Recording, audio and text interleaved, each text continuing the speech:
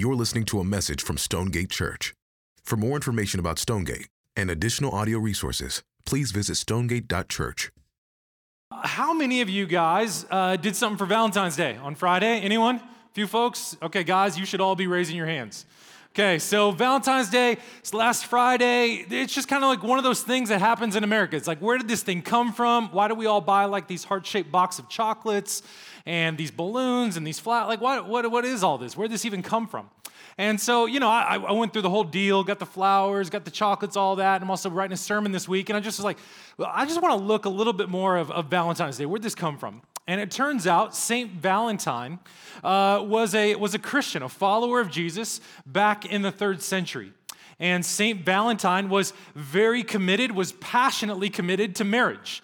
He just saw this as such a beautiful reflection of what the church and Jesus' relationship looked like. So for him to follow Jesus, to live out the gospel, was to really highlight and promote marriage in the Roman Empire. Only one problem, though. The Emperor Claudius at the time believed that single men made better soldiers. So he was constantly opposing and against what St. Valentine was doing. And as that was going about, it finally came to a head where the Emperor Claudius came and persecuted St. Valentine, and in the year 270 AD had him executed. So you're welcome. Think about that next year when you buy a box of chocolates. Very romantic, I know. So, but it's just one of those things that it's a story, it's a moment of persecution, and you think to yourself, well, surely that kind of stuff doesn't necessarily happen today, does it? Like, that was a long time ago. That's when people were less civilized. That's when they didn't brush their teeth. That's in the history books. That was a long, long time ago. Or maybe it happens far, far away in a place not at all like Ellis County, Texas. But if you thought that, you would be wrong. In fact, there were more Christians persecuted for their faith, killed for their faith last year than any year on record before that. We don't hear about it as much, though. We don't hear that in the last 20 years, particularly. The population of Christians in Iraq has gone from 1.5 million down to 200,000. We don't hear about how the population of Christians in Egypt has gone from 3 to 4 million down to a couple 100,000 over the last 15 to 20 years. We don't hear those stories. And in some ways, they don't necessarily resonate with us. When we come to this beatitude that we're looking at today, where Jesus said, "Blessed are the persecuted," we tend to put it in a small category of physical pain and suffering and maybe loss of life, and we look at it and say, that's not necessarily for me. But I think we'd be remiss of that. Just because our persecution might not manifest itself as physical suffering or harm for following Jesus doesn't mean whatsoever that you aren't experiencing persecution. In fact, Jesus' application in this beatitude is wide-ranging, and that's why he actually even expounds on it for us today. In fact, some of us in this room, you will experience persecution in all sorts of ways if you're going to be a follower of Jesus. You might experience it in a loss of a relationship. You might experience it in a loss of a position. Maybe something at work. Maybe you don't buy into the values and the beliefs and the practices of your work environment, and it ends up costing you. You might experience it in your pride, being misunderstood or forgotten about or rejected. You might experience it even in your family. As you begin to follow Jesus and trust him more, you experience all sorts of sideways looks, defensiveness, and frustrations. Persecution shows up in all these different ways, and that's what Jesus is really wanting us to get at. He's closing out his Beatitudes as we've been looking at them for a number of months. We took a pause at the end of last year, and we're picking up the last one today. But these Beatitudes, really what it means is the blessings. What Jesus is basically saying, here's how to have your blessed life now.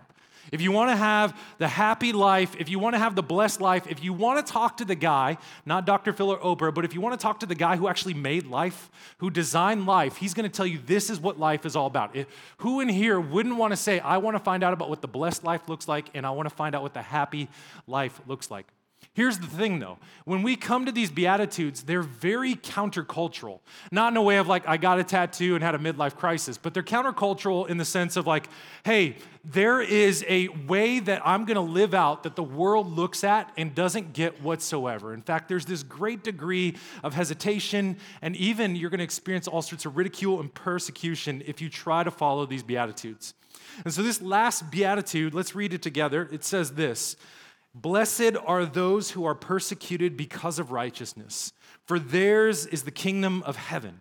So there's the beatitude. And then Jesus, this is the only beatitude that he gives some fuller explanation for, a fuller content. This is what he says in verse 11. Blessed are you when people insult you, persecute you, and falsely say all kinds of evil things against you because of me. Rejoice and be glad, because great is your reward in heaven. For in the same way they persecuted the prophets who were before you.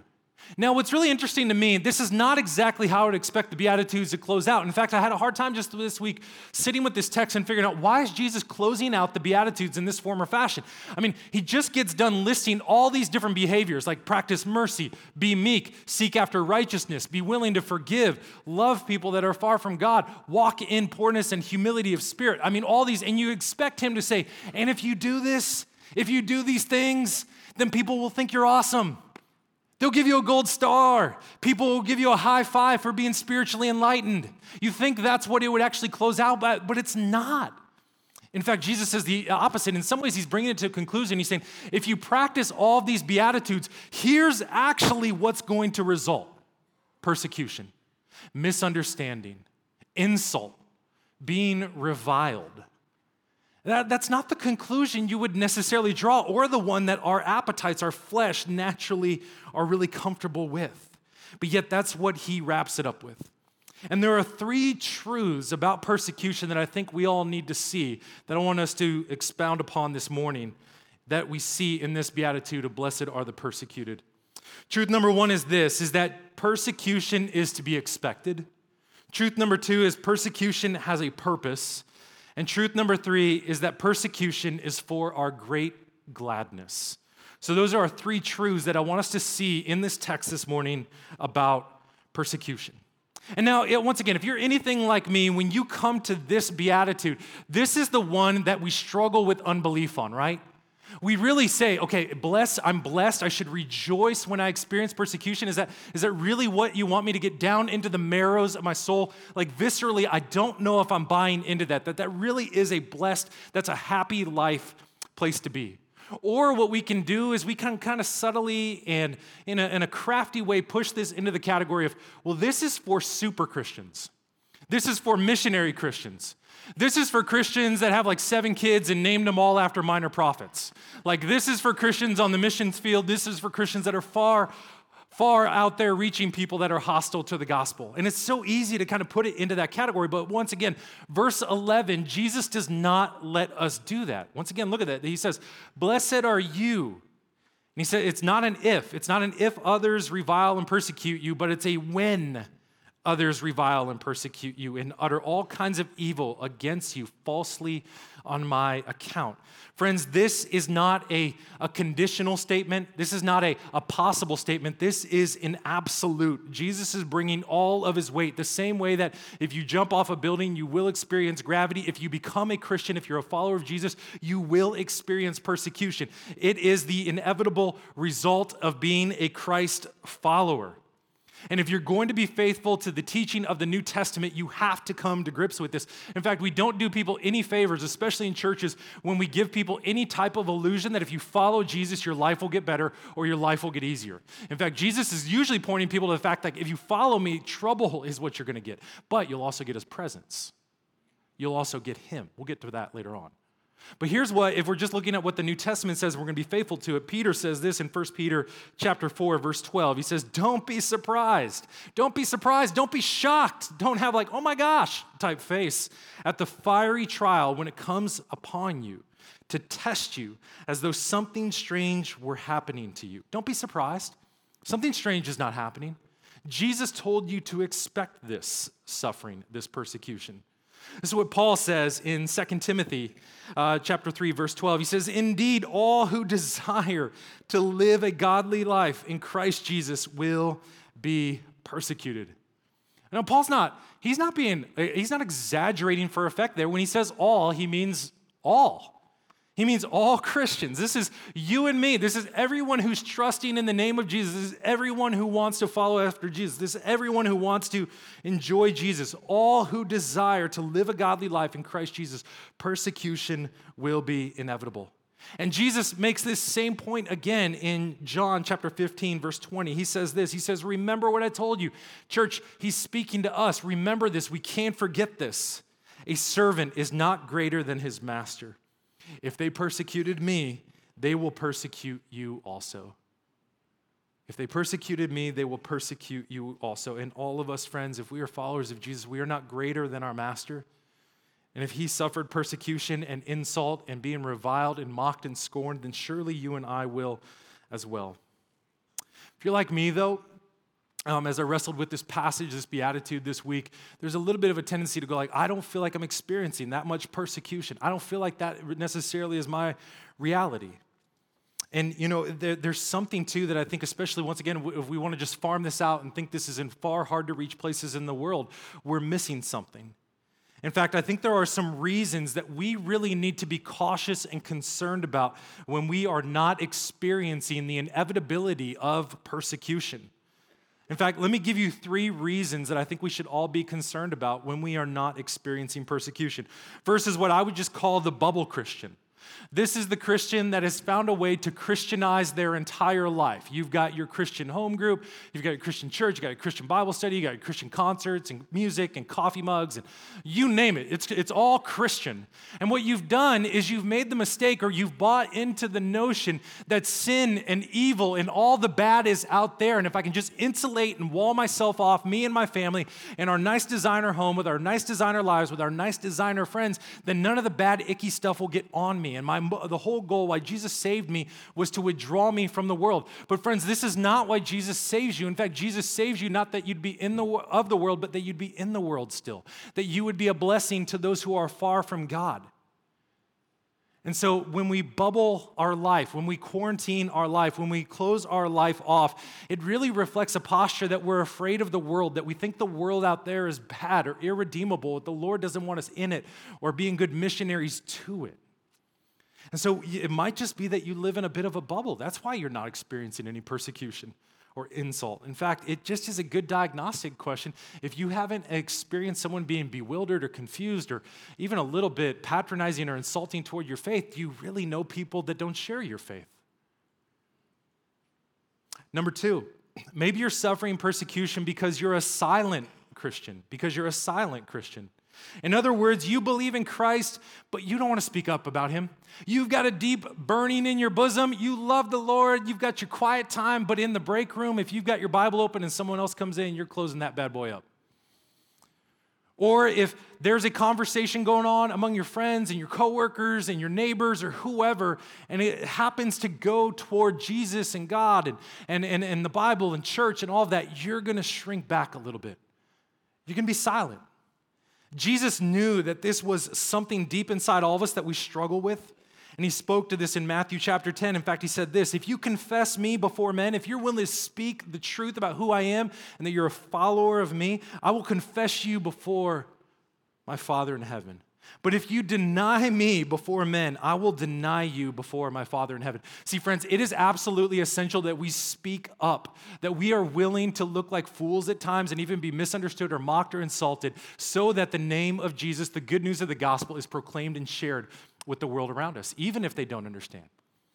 And I don't know about you, this is one that I can definitely struggle with. I had to find myself repenting of this a little bit this week. I have some fears. This might be one of my bigger fears. It's probably right up there with like spiders and like craft stores. I'm really afraid of those places. Just don't get me started. But this is a fear of mine. Like, I don't like to look silly. I don't like to be misunderstood. I don't like to be seen as backward or intolerant or bigoted. I don't like any of those things. And when they happen, man, they hurt. They hurt my pride. But you know what I have to come back to and say, I'm willing to look like a fool for Jesus, knowing that I should not be silent or shrink from these moments. In fact, the church has often gotten in trouble, entire churches and denominations, when they compromise or they go silent on the truth of the gospel in order to appease or gain favor with the watching world.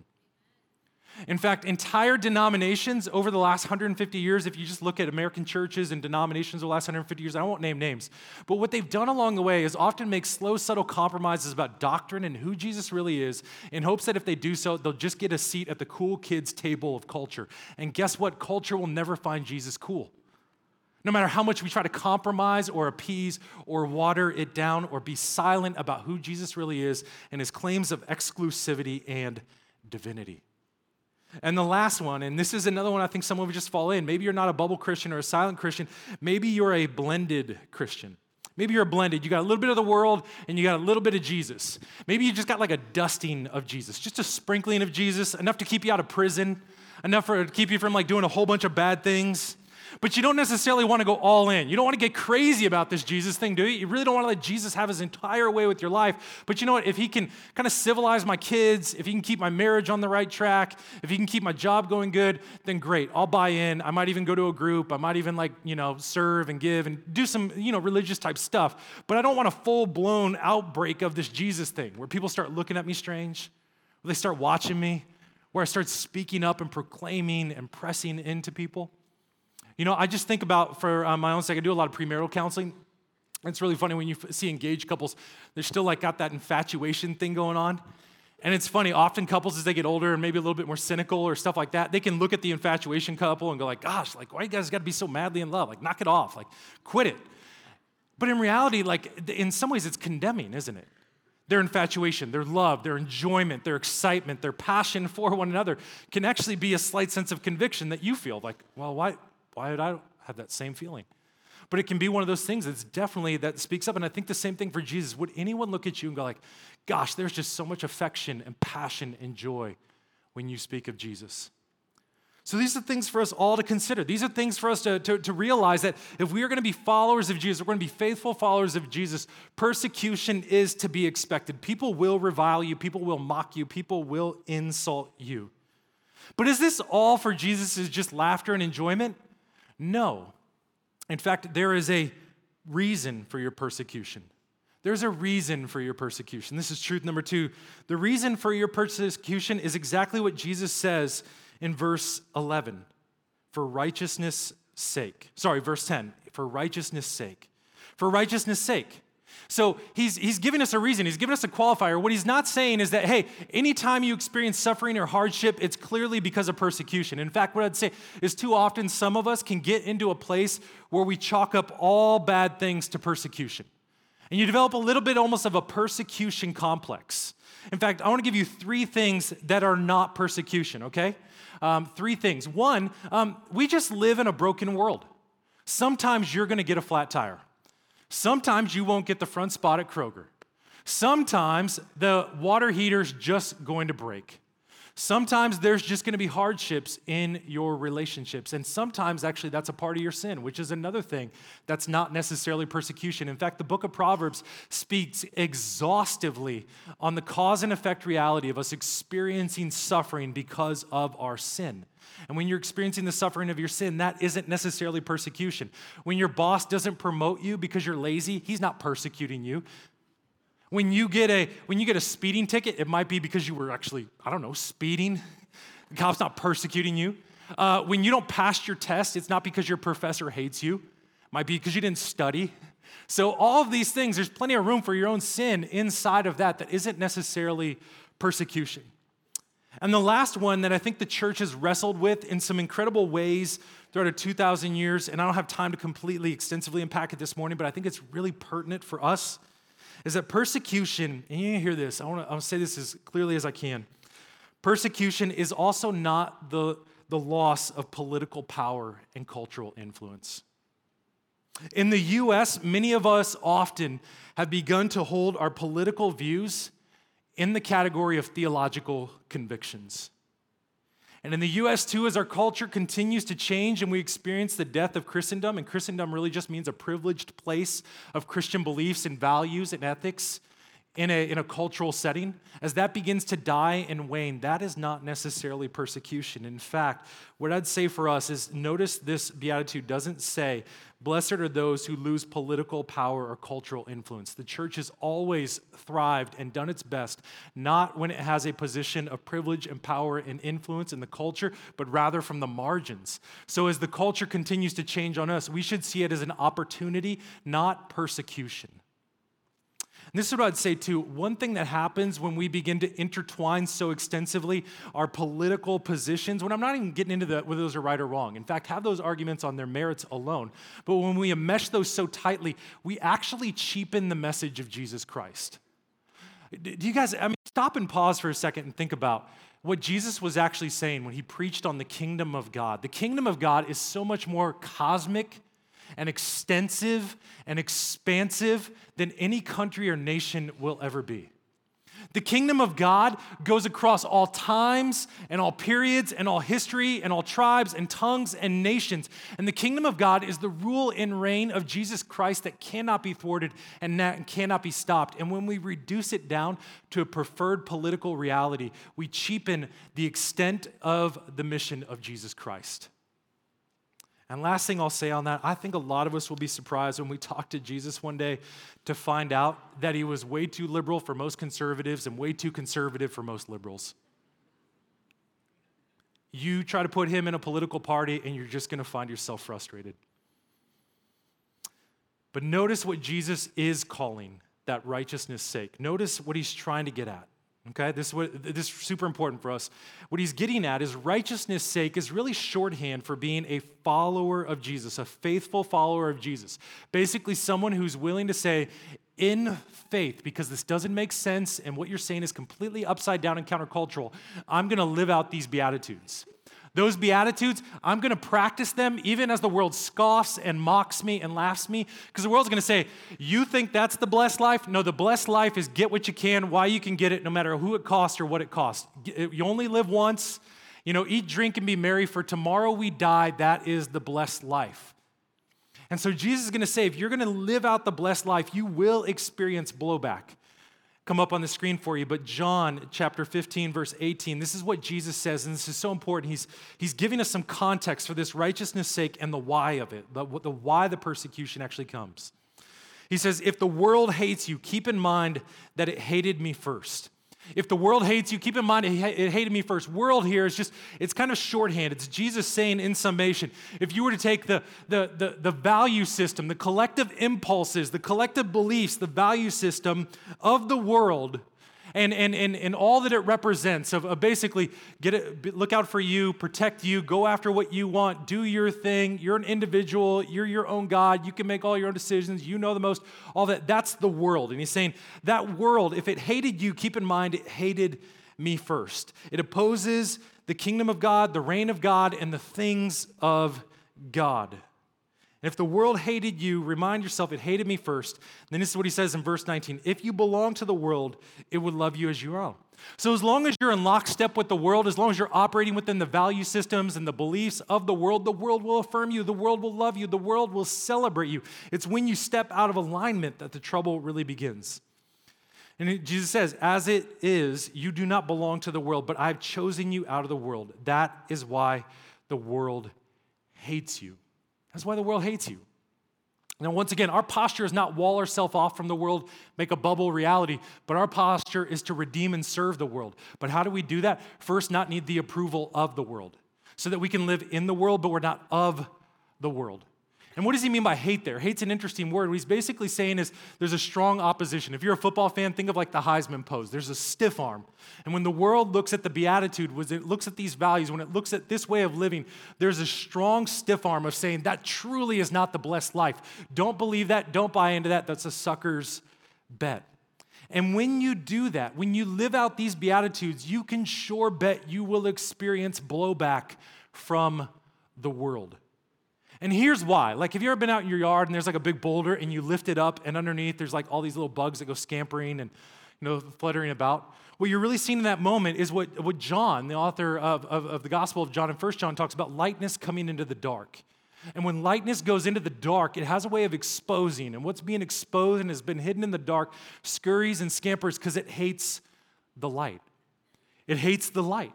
And so when you live out these Beatitudes, you will surely face opposition. You will face a stiff arm. Think about it this way. If you are to live out the beatitude of being poor in spirit, you will expose pride of those around you. If you're to mourn your sin, it will expose the self-righteousness of those around you.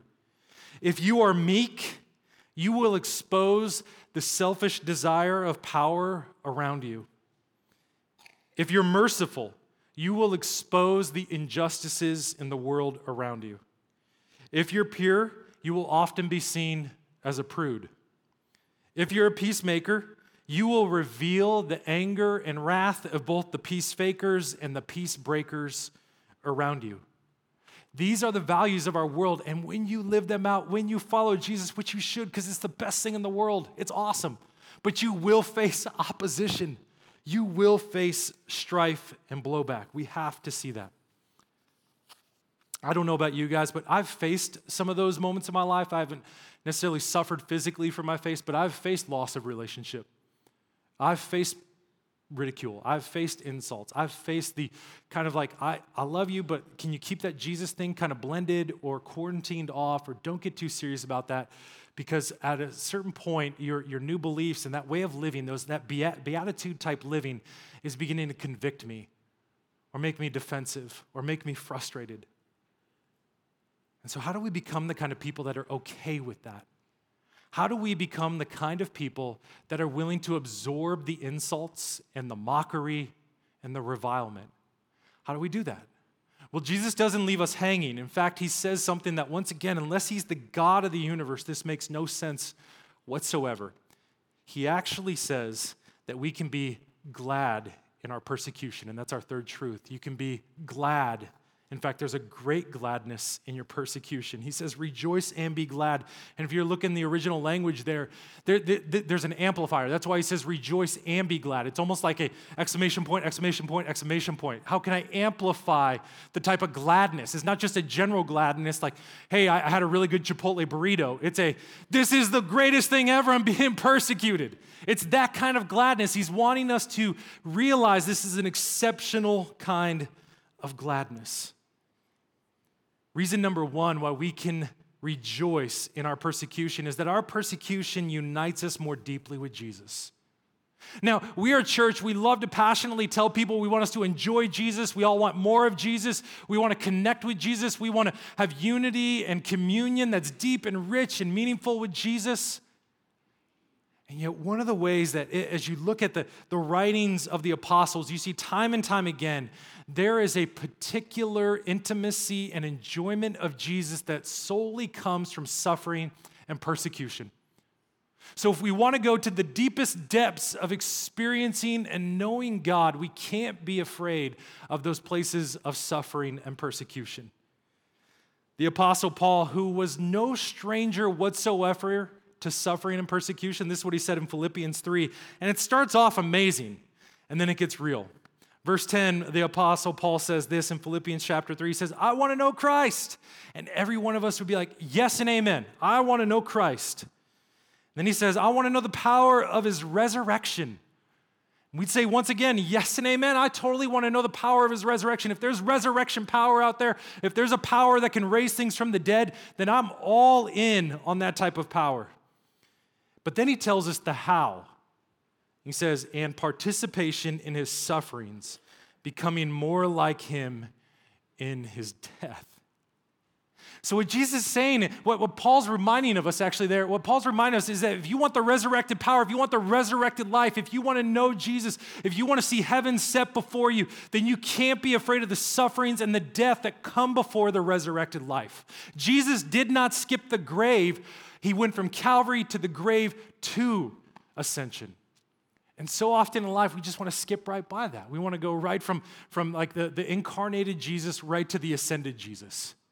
And we got to realize that there's a Calvary Jesus, and you and I, as we're united in Christ, I love the worship hymn that says, our life is hid with Christ on high. And if my life is hid with Christ on high, that means in his life, I have my death, I have my sufferings, I have my ridicules, I have my mockery, I have all of that along with the resurrected new life. And friends, you need to realize too that in your persecution, when you experience those moments of persecution, here's why you should celebrate too, because it's a testimony, it's a validation, it's a proof that you are a follower of Jesus. It's a proof that you are a follower of Jesus. In it, you can know that if you're persecuted for the sake of your king, then you are a child of the king. This is a great assurance that you can know that if the world hates you, it hated your master. And if the world turned its back on him, then they're going to turn their back on you. But what I love about Jesus is that's not his stiff arm posture toward the world. In fact, another reason we can rejoice and be glad in our persecution is it connects us. It connects us with the church. It connects us with church history and advances the mission. It connects us with church history and advances the mission. You and I live in a very abnormal, unique moment in church history where persecution in a physical sense is not nearly as common as it used to be. But in fact, if you look at church history, even the Puritans, the original pilgrims that came to the United States, they did it because they were fleeing persecution. And look at the advancement of the gospel, of it going to the ends of the earth because of persecution, even taking pilgrims 400 or 500 years ago out of their place to here, and you and I are. You and I are actually a result. Our being in the room this morning is actually part of that story. And you and I, we find ourselves with a great sense of encouragement and reminder that heaven is cheering us on, that we stand in a great cloud of witnesses, as Hebrews tells us, because we are being persecuted. They're actually rooting for you. They're saying it's your turn at bat. You get one shot at life, you get one turn, and you're doing all you can to glorify Jesus. And they're rooting and cheering for you in those moments. In fact, the very first martyr in chapter 8 of the book of Acts, Stephen, he was killed for his faith. And you know what's interesting about that little section of scripture is the Apostle Paul, who was known as Saul then, he's there. And in large part, he's probably orchestrating it. And to think for him in that moment, he sees the church scattered because of Stephen's martyred death. And then Paul has this moment where he becomes converted. And I guarantee you, the rest of his life, the impact of what he saw that day, the persecution that Stephen was willing to suffer, had a dramatic effect on the gospel going out to the ends of the earth. Hebrews 11 reminds us too that the saints have always struggled, that the saints have always experienced persecution, that followers of Jesus, and this is why Jesus even says the Old Testament prophets, before you think of the Old Testament prophets, if you want to read them sometimes, let me tell you, it's not for the faint of heart. Read Jeremiah, read Habakkuk, read the story of Daniel. Do you think these guys were often brought into town and everyone pulled up a seat and said, gosh, tell us your pithy pieces of wisdom and we want to hear all that you have to say? No, usually they were met with scorn and physical violence and insults and mockery. It's always been the way of kingdom expansion. And we see that. Just think of that. Paul, who was no stranger to that very reality as well, he always saw his sufferings and his afflictions as an advancement of the gospel. And so, friends, here's the question for you when you think about that. Are you willing to absorb some offenses for the advancement of the gospel? Are you willing to look at your sufferings and those moments when you're insulted or those moments where you're mocked or those moments where you're misunderstood and say, none of these moments are wasted in the economy and the mission expanse of Jesus Christ? They're just not. God doesn't waste those moments. Your persecution could possibly be the very thing that propels someone else into relationship with Him. And when we shrink back, when we shrivel from those moments, we in some ways forfeit our turn at our missional opportunity. We get one shot, friends. We get one opportunity to be faithful followers of Jesus, to not shrink back from those moments. And last thing, number 3, the reason we can rejoice, and this is huge, friends, and none of the Beatitudes make sense unless you get this, okay? This world is not all that there is. In fact, look back at verse 12. He says, rejoice and be glad, for your reward is great in heaven. For the believer, for the Christian who lives out these Beatitudes, this world is not your end. This is not all there is. This is not your home.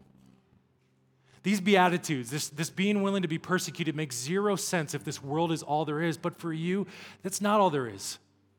And if you're willing to be misunderstood so that you can be embraced by your Father later, isn't that a deal? if you're willing to be insulted and mocked so that one day you can stand before God and hear, well done, good and faithful servant, isn't that worth it? If you're willing to suffer a loss of prestige or position so that one day you can rule and reign in the heavens with King Jesus, isn't that worth it? For the Christian, all the sorrows of this world won't be worth 1 hour of heaven's joy. I don't know about you. I got to the end of these Beatitudes, and I just found myself going like, Lord, I just don't want to feel this sense of defeatedness. I'm so far from living out a lot of these Beatitudes. They're not me, and by God's grace, I need a lot of your help. And a lot of what these Beatitudes are, they're unlike us. And that's a great place to start, to just acknowledge that to acknowledge there's so much growth for all of us in these places. And we start that by realizing that Jesus, King Jesus, is the fulfillment of all these Beatitudes. Since he became poor, ours is the wealth of the kingdom of God. Since he mourned with tears, we have the warmth of God's comfort. Since Jesus was willing to lose his life, you and I inherited eternal life. Since he cried out in thirst as he hung on a cross in order to achieve our righteousness, our desire for righteousness can be satisfied. Since Jesus is merciful, we can receive mercy. Since he is pure in heart, you and I were given new hearts. Since he is the Prince of Peace, we don't have to be overcome with anxiety and worry. And since Jesus Christ was persecuted on a cross, we can have resurrection life and face any hardship this world has to offer. Because friends, this world is not your home. This world is not the end. And this is true because our King would humble himself. He would allow his name and his reputation to be dragged through the mud. He would be mourned and spit upon and scoffed at by Roman soldiers. And he took the reviling, and he took the pain, and he took the insults, and he didn't utter any kinds of evil, even though he was falsely accused. And he even endured the cross. And he hated the shame of the cross because he knew of the joy that was set before him. And friends, if this is your hope, then there's nothing this world can offer you that's better than what's to come. Our persecution, and friends, it is light in comparison to what other brothers and sisters experience around the world. These are light and momentary afflictions, not worth comparing with the glory that's been revealed to all of us in Jesus Christ. Let's pray. God, you are exceptionally kind to us. You love us and meet us right where we are.